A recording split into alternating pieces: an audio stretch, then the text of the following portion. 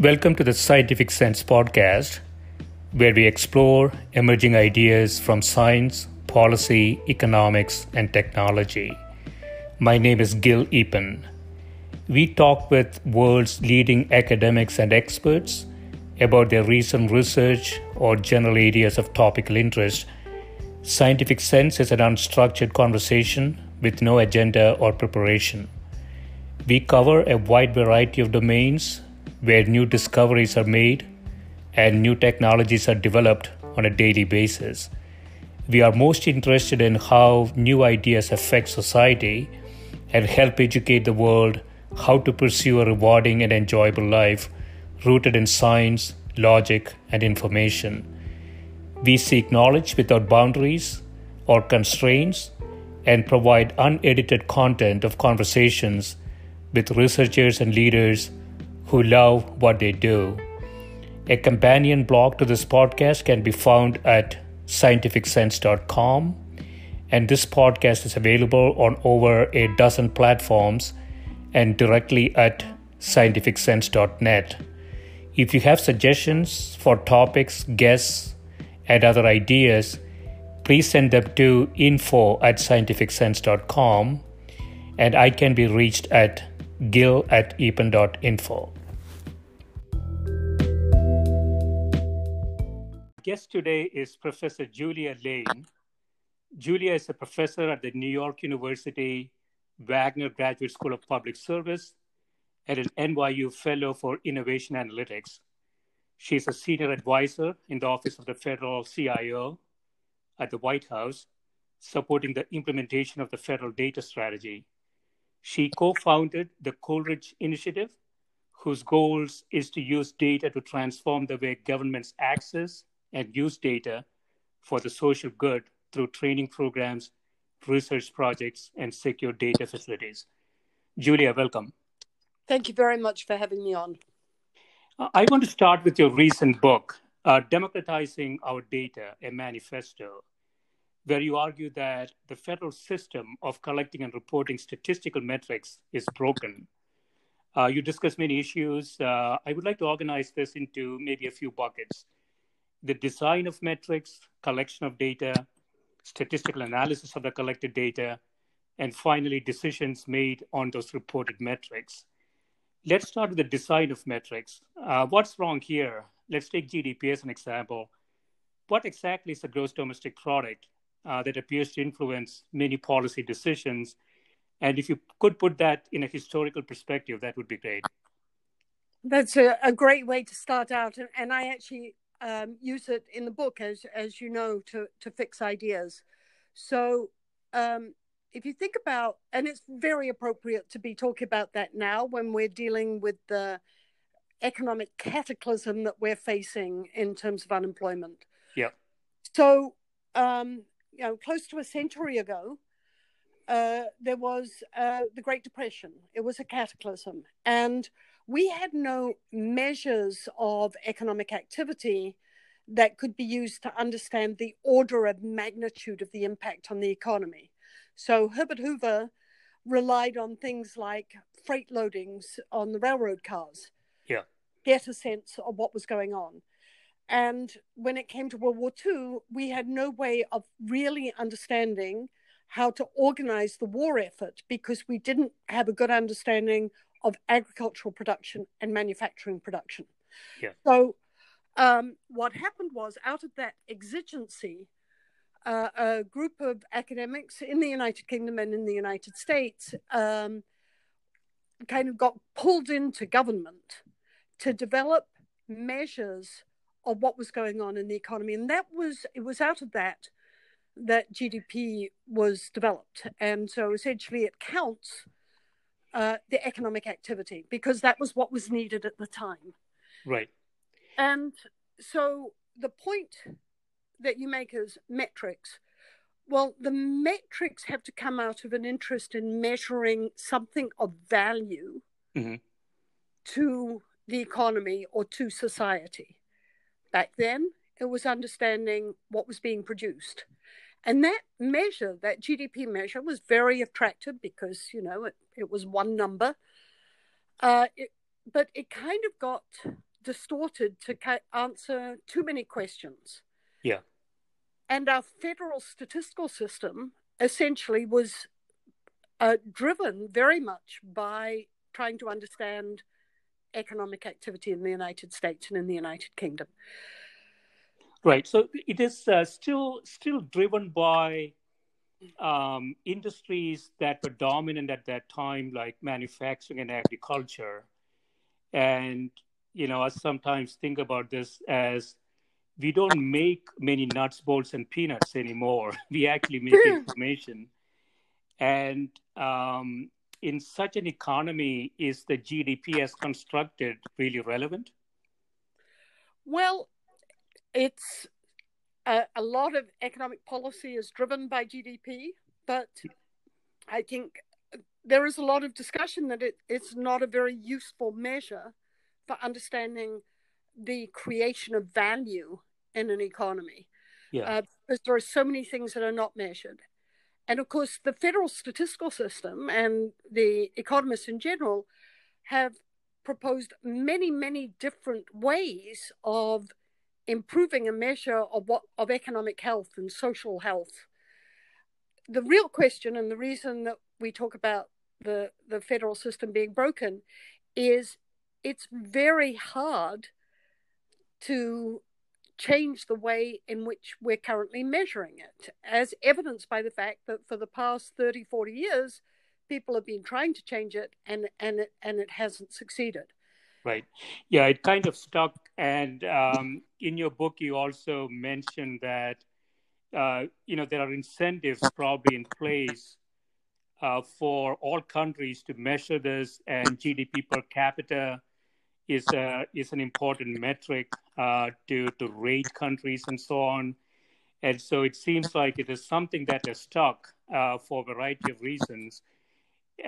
Even though the way that value is created, as you say, in the economy and more generally in society has changed quite dramatically.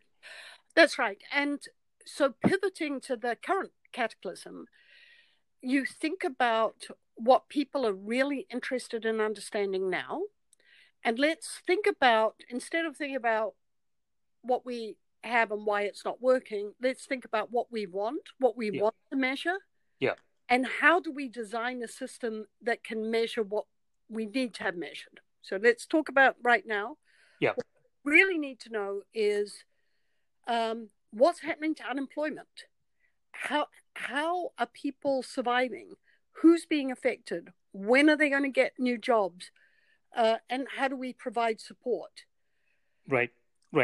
Yeah, so the measurement of unemployment is another big issue, right? So again, we have some metrics in place, and you have discussed in the book why they may not be useful. It's a sampling process, and maybe it's measuring in a very biased way certain things that may not be sufficient to make any kind of policy choices.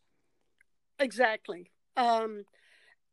In particular, if you think about the way unemployment is measured, it is measured for the federal statistical system, for national measures, and where we really have the need is at the regional and local level. So just for your listeners,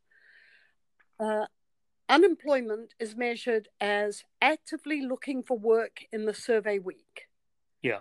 And employment is being the biggest constituency. There's some with farm and work and family work, but the main measure is, were you employed for at least an hour in paid work? Mm-hmm. Now stop for a minute and think about, is that a reasonable measure? Is that really what we think about when we think about employment? And is that really what we think about with unemployment? And then think about the way in which it's measured. So the first thing is the construct the right one? Should we be thinking about employment as having a decent wage? Right. Having a wage or a job that is stable for a period of time, having a job that has upwardly mobile earnings. That's the conversation. What of employment that people seem to want. Is the conversation about a living wage, about inequality. Those kinds of measures are the drivers of the conversation today, but that's not the measure that is consistently measured. Right. And related to that, obviously, it's a larger question. What exactly is a job? Exactly. And this concept of a job has changed quite dramatically last 10, 15 years. And with COVID, I think it is increasingly accelerated toward individuals who are providing services on an as-needed basis. And so, the whole idea of going and working for a corporation for 40 years and retire with a pension is really a very antiquated concept, right? And so are we measuring things that we can't really learn much from, nor can we make any policy with? Is the issue. That's exactly right. It's not a particularly relevant concept for now, and it's not actionable for the people who need to be making policy at the state and local level. It might help the Federal Reserve make decisions, but right now, in the current environment, governors need to know where to allocate resources. State and local workforce boards need to know what kind of training to provide and where the jobs might be. And having a national unemployment rate get reported of 4.4% as it was at the end of April, the first first Friday in April, Yeah. when there were, tens of millions of people who had been going on and claiming unemployment benefit. Right. That was so out of sync with what was going on and the need for policymakers, which meant the policymakers were effectively flying blind. Yeah. So that takes us to the whole question of, even if we get the metrics right, even if they are designed properly, there is still the question of how do we execute against that? And the whole process of data gathering. And I don't really have a lot of exposure to the public arena, but in commercial businesses, what we see is that commercial businesses are pretty good in collecting data because they use technologies to do so, and they have control over those technologies, and they can deploy a lot of people on that process. But it is unclear to me ultimately how that data is processed and pushed toward the decision layers. So if you talk a little bit about the process of collecting data, where are the issues we have in the public arena? Yeah, I think, and I talk about this in the book as well. Yeah. And that what I point out is, in the private sector, the largest and most profitable firms are data-driven firms, and it's Amazon, Microsoft, Google, Facebook, and so on, Apple. They're all making decisions based on data and evidence that they generate. Yeah. In the public sector, there is a disconnect between the data that are generated from the administration of government programs and the data that are collected by statistical agencies. The statistical agencies are trying to use data better, but it's not gone as quickly as it might have. Yeah. And in particular, the overwhelming method of data collection is still surveys. Surveys are a really important way of getting information, but it's slow, it's expensive, the response rates are dropping, and they're too expensive to do at the state and local level. And so it's been very difficult for the federal agencies to pivot to using administrative data. Yeah. And what that means is that gap has meant that the public sector has been way less data-driven than the private sector. And it means that the cost of delivering public services is way out of scope relative to what the private sector can deliver. Right. So is the primary issue there is lot of different agencies, they're not really integrated together, and where decisions are made at the local and regional levels, there isn't sufficient exposure to the type of data they're required to make the right decisions. So both the lack of integration as well as a lack of focus. Yeah, there's three things really. Yeah. It's the inability to combine data across agency lines. Right. And that's quite reasonable because of privacy and confidentiality constraints, but there are methods and approaches of protecting confidentiality while enabling agencies to do their jobs. Mm-hmm. So to put a practical concept on it, if I want to know where I need to put a school, or where to run a bus line, or where to provide emergency services to elderly in the case of an emergency, I'd like to have very detailed, granular data. A survey can't do that. But those data exist in the transportation agency, in the school district, in healthcare, and so on. So they need to be able to link the data and protect confidentiality. And there are ways of doing that. I talk about that in the book. Right. The second thing is they need to understand, the agencies need to get a handle on what the needs are. And that needs to be driven by the people who are providing the services at the coalface. So the people who are making use of the data need to be informed by the people who need to use the data. And they can be different people in the agencies. Right. And so what is your view on the third thing is the capacity of the government workforce to work with the data. So, the private sector is able to pay people several $100,000 a year. The salary scales of public servants is unfortunately not as high. Right. Yeah, so I want to take a slightly different direction. So what is your view on application of technology?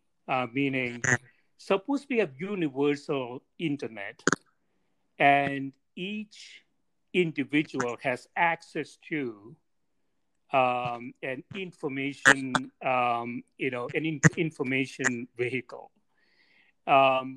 Is it possible for us to move toward a situation where we don't have to do surveys? We can actually get almost not necessarily real time, but feedback at a more frequent basis. And, our technologies like that would allow us to make, sort of a step function change to the process that we currently have? Absolutely. Now, you can think about the discussion that's currently happening about tracking the way in which the coronavirus is being transmitted. Yeah. With cell phone technology, people using social media to figure out where you are at any given time, whatever. So the private sector uses that routinely. The public sector does not. There are the public sector, they're trying to do the right thing, to provide resources, but the handicap is protecting privacy and confidentiality, which should be at the core. Having ethical use of data should be at the core of any public servant's DNA. They shouldn't become paralyzed as a result of worrying about privacy and confidentiality. So what I argue in the book is rather than each agency becoming paralyzed and saying, we can't do that, how you build an infrastructure. So what I call for in the book is two things. One is treat this like the Manhattan Project. Instead of having your entire public sector paralyzed in using 1990s technology, think about this as a Manhattan Project. We need to have better data in order to respond to every need that citizens have. The data exists. We need to figure out how to use it in a honorable and ethical way. That technology exists. Right. Set up a national lab for community data where you bring together top of the line computer scientists, social scientists, and domain experts to build the new measures and the new metrics the same way that 100 years ago GDP was developed. Right. Then the second piece is build the equivalent to the Ag Extension Program that transformed agricultural productivity 100 years ago as well, by farmers working with universities to answer questions about how do I farm more efficiently? How do I use data and evidence to do my farming? That's what it's turned into. And then the extension programs connected the questions with the researchers and trained the farmers how to do things better. So it was a multi-way conversation that happened. Right. Right. Yeah. So there's obviously there's a natural tension between privacy and innovation, and that is what is causing us to kind of fall behind in healthcare, for example, and similar things. I believe in the federal system, both the requirement of privacy and ethical consideration of data might dampen innovation. So I guess the technology question is, we may need technologies that assure that Sure. In a much better way than we currently have, it sounds to me, right? And, you know, there are models.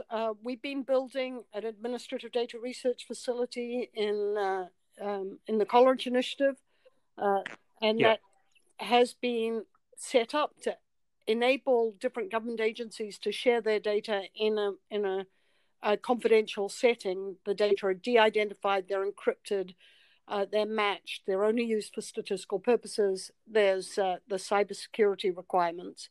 So that's the point of having like a national lab where the top of the line security techniques are applied rather than and shared across agencies, so that you don't have each little agency on its own boat trying to figure out the problems on their own. Yeah.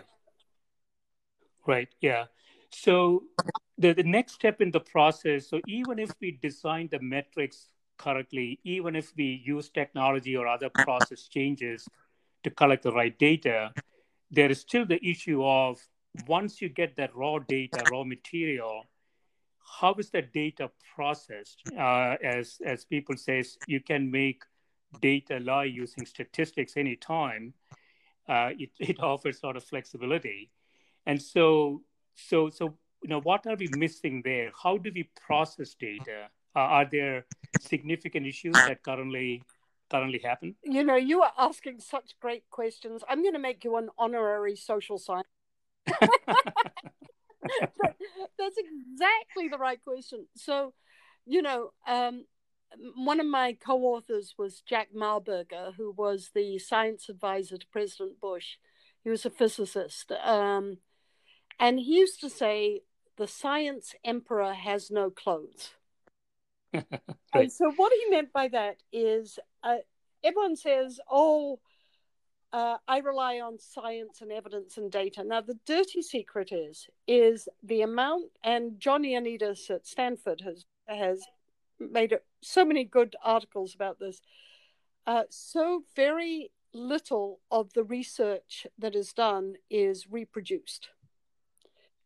And so a lot of it's wrong. So you yelled at statistics, which hurts my very sensitive feelings. But a lot of the science, if you think again about this coronavirus, you know, Lauren said, well, the science says X. Well, no, there was a lot of scientific discussion, some of which said X and some of which said Y. Right. And I think the good scientists were busy saying, well, you know, we really don't have enough data to make a lot of judgments. If you think about what was going on, we didn't have the baseline population, we didn't have the infection rate, we didn't have the transmission rate, we didn't have so many things that were required to write good models. So what really needs to be done is not only the data need to be linked, not only do the measures need to be developed, not only does the analysis need to be done, but in order to be confident that the numbers make sense, you need to have reproducibility and replicability. So you need to have multiple people having access. Now, the wonderful thing about having professional federal statistics is you had a cohort of highly trained, highly skilled, and by and large, dedicated professionals who were devoted to making sure that the statistics were longitudinally correct, that the measures made sense, and so on. So, but we don't have the time to do that, and it takes a lot of, it slows things down by a couple of years. So would you rather have kind of close enough measures that you can work on now because the questions are now, rather than waiting 3 years like with the American Community Survey? And I think part of the answer to your question is you need to have lots of eyes on the data. You don't need to have kind of a high priest making decisions about what to have and what is high quality. You just need to have many eyes on the problem. So that's an access issue. That's right. And like you say, replicability. So, it's ironic, Julia, that, sometimes I feel like now everybody's a data scientist. In fact, our politicians are data scientists too, just that they don't need data, but they're still data scientists. And they have an uncle who is very smart. Yeah, the problem with data science is that it is very easy to make models, actually, because there are a lot of tools out there. And, if you say, well, I'm going to make a model and it's going to predict what precisely is going to happen, and then, by the way, I'm going to put a big uncertainty band around it. So I say it's going to be 10, but it could be between 0 and 59. It is interesting. I mean, it could make pretty pictures, but it has no decision value, right? So what I see, I'm stepping back into the commercial arena, and I want to revisit this. Yes, companies have hired a lot of data scientists. They're doing a lot of modeling, but it's really unclear to me if we are missing, sort of the foundations of statistics, and the way to make sure, we're not making silly mistakes is exactly what you say. Are the results replicatable? Are there enough people looking at the problem? Those types of things, right? And I think, correct me if I'm wrong, I think there is an infrastructure for that in the federal arena. It's just that it's not mobilized properly. Am I reading this correctly? I think that's right. I think the fun thing with the federal data strategy has been that it has brought, first of all, it's focused attention. And I want to give a shout out to all the terrific people in the federal government who leaned in and put together that federal data strategy action plan. You should go online and take a look at it. Yeah. Principles. So it's on strategy.data.gov. The analysis and the reports are a credit, I think, to the federal system. But I think the point that comes in from the question that you posed is, I actually don't like the term a data scientist.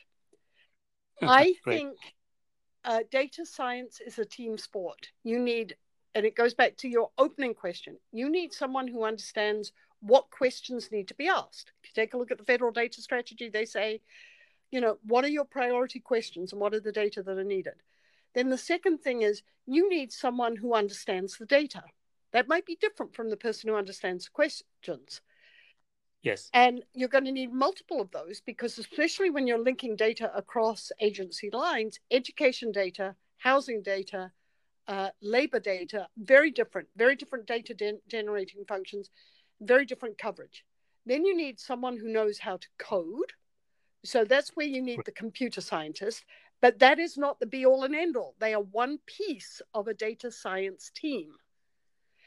And then you need someone who knows exactly what you just said, Gil, which is, how do I present the data in a way that it can be used, which captures the inherent uncertainty that surrounds any estimate that comes about because the measures are measuring an underlying, they're trying to get at an underlying latent construct, like what is a job, what is unemployment.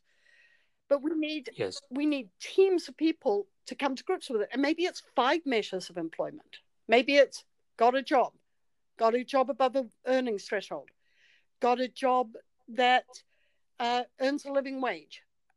So we need a reconceptualization of what we're trying to measure in the same way that almost a century ago, the people were trying to figure out how to measure economic activity, Simon Kuznets and the researchers that I talked about earlier. Right. Yeah. It's, so there's sort of a status quo measurement problem, but it's also intricately connected with long-term policy questions. For example, suppose you ask universal basic income, is that a good policy? And I don't believe we have sufficient data or even analysis to answer that question. But those types of questions are intricately linked with the tactical status quo measurements we are trying to accomplish, right? Because the primary question, what is a job, and what type of jobs will exist tomorrow, and how do people view jobs, and how do people value, or how do they think that they're adding value to economy and society? All those questions are interrelated. And so, I sometimes struggle with, we have to do the basic blocking and tackling because we know that, things are broken at that level. But simultaneously, I think we have to get skills into the process. Like you say, there's decision sciences there is statistical analysis, there are computing, coding type skills. These skills are very, very different. So you need a group of people with diverse skills to come together. And I would think that included in that skill set are also skills thinking about sort of the long-term future of policy, which sometimes we don't pay enough attention to, I think. That's right. And I keep pushing this in the book as well, which is our whole focus has been national statistics, but where we really need a lot of these decisions is local and state and regional statistics and measurement. And they could be, like with the Ag Extension Program, they could be very different. And this is a very heterogeneous country, right? So in Texas, the Ag Extension might focus on cattle, right? And in Wisconsin on apples, right? I'm making it up, but they have different areas of interest. So it may be that thinking about what something as obvious as population means in the Southwest United States might be a very different thing than in the central part of the country. How do you deal with transient workers or migrant workers? Do you count them as part of it? So there could be a whole set of questions where people in different parts of the country develop different expertise, different sets of measurement, and you could imagine a network of state agencies and universities coming up with different metrics, sharing them with other agencies across the country. But like the 4-H program, you build the capacity in the communities to understand the measures and suggest new ones that answer questions that the local areas have. Going back, how do I best train the students in my schools? Where do I put the schools? Those kinds. Right. And sharing best practices, right, across the across different states and in different localities. I want to touch on one more thing, Julia, and that is, in the commercial arena, sometimes where decision makers fail is when they fail to understand uncertainty. And so, lot of what business schools teach, for example, are very much rooted on determinism, right? We have cash flows and we have forecasts that are point estimates, and we know things are not going to evolve like that. There's uncertainty around all those potential measurements, and so how do we internalize uncertainty, and how do we make decisions or policy choices that uses uncertainty as an unavoidable criteria, right? There are two types of uncertainties there. One is, we typically see in our estimations, and the other is, sometimes referred to as a black swan effects, right? Which is, something that happens with a very low probability, but when it happens, it has the potential of making a huge impact. And so, if you kind of push it to the last frame of this process in terms of decision making, suppose we are successful in getting the right metrics, right data, right analysis in front of the decision makers, what else need to be done there to assure that we get the right policies? Again, what a great question. So a part of it is also going to be to educate decision makers to some extent, and I think you can do that. We have a tremendous opportunity. We have these public policy schools, Yeah. And your analogy with the business schools is right on the money. So we have executive MBA classes in which you train business people up in, how to think through different scenarios and different aspects. We throw senior executives in at government with very minimal training in how to understand statistics and modeling and data. Yeah. And I think developing in public policy schools training, like exec ed training classes for senior executives so they can understand the information that's being presented in them. The focus on dashboards, data dashboards, is a nice one in many ways. But what they need to have is they need to have the microdata, what I refer to as the microdata that go back. They're the cables that go back to the microdata engine in the dashboard, just like in the car. And then they would understand how to build the capacity in their workforce to answer the questions that they might have. And so building that capacity, building it into agency budgets, making data and capacity at the core of the operations of an agency, from the senior level down to the very, most junior person, is at the core of the federal data strategy, and it should be at the core of state and local governments as well, and they should budget for it. Right, yeah. And let me close with perhaps a controversial question, Julia. So, when we think about policy, it is so complex now: health, energy, environment, education. Do you think politicians? I mean, you can get the bureaucracy right, you can get the bureaucracy educated, competent. But if the politicians don't understand this at even the basic level, things may not work, right? So my question is, are we coming to a position that we need to have some basic competence test, for politicians before they assume, some kind of an office that that has a significant impact on policy?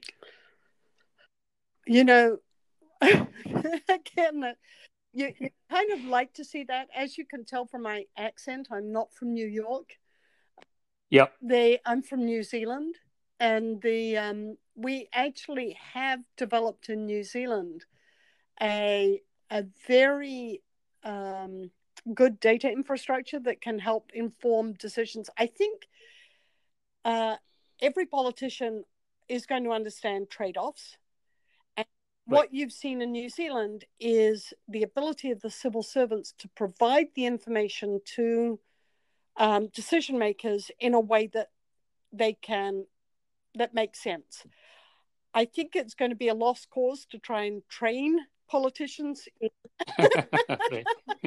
how to think about data and evidence. I think our best bet is to train the people who put information in front of the politicians in a way that's going to make sense to them. That's right. A lot of pictures. A lot of pictures. A lot of options. This was great, Julia. So I really appreciate the time you spent with me. Okay, thank you. And let me advertise my book one more time: Democratizing Our Data, a manifesto coming out with MIT Press. Excellent. I thoroughly enjoyed reading it as well. Thanks so much. Thank you. Bye-bye. Bye.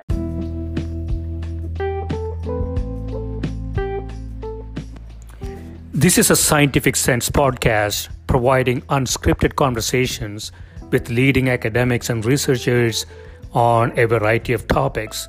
If you'd like to sponsor this podcast, please reach out to info@scientificsense.com.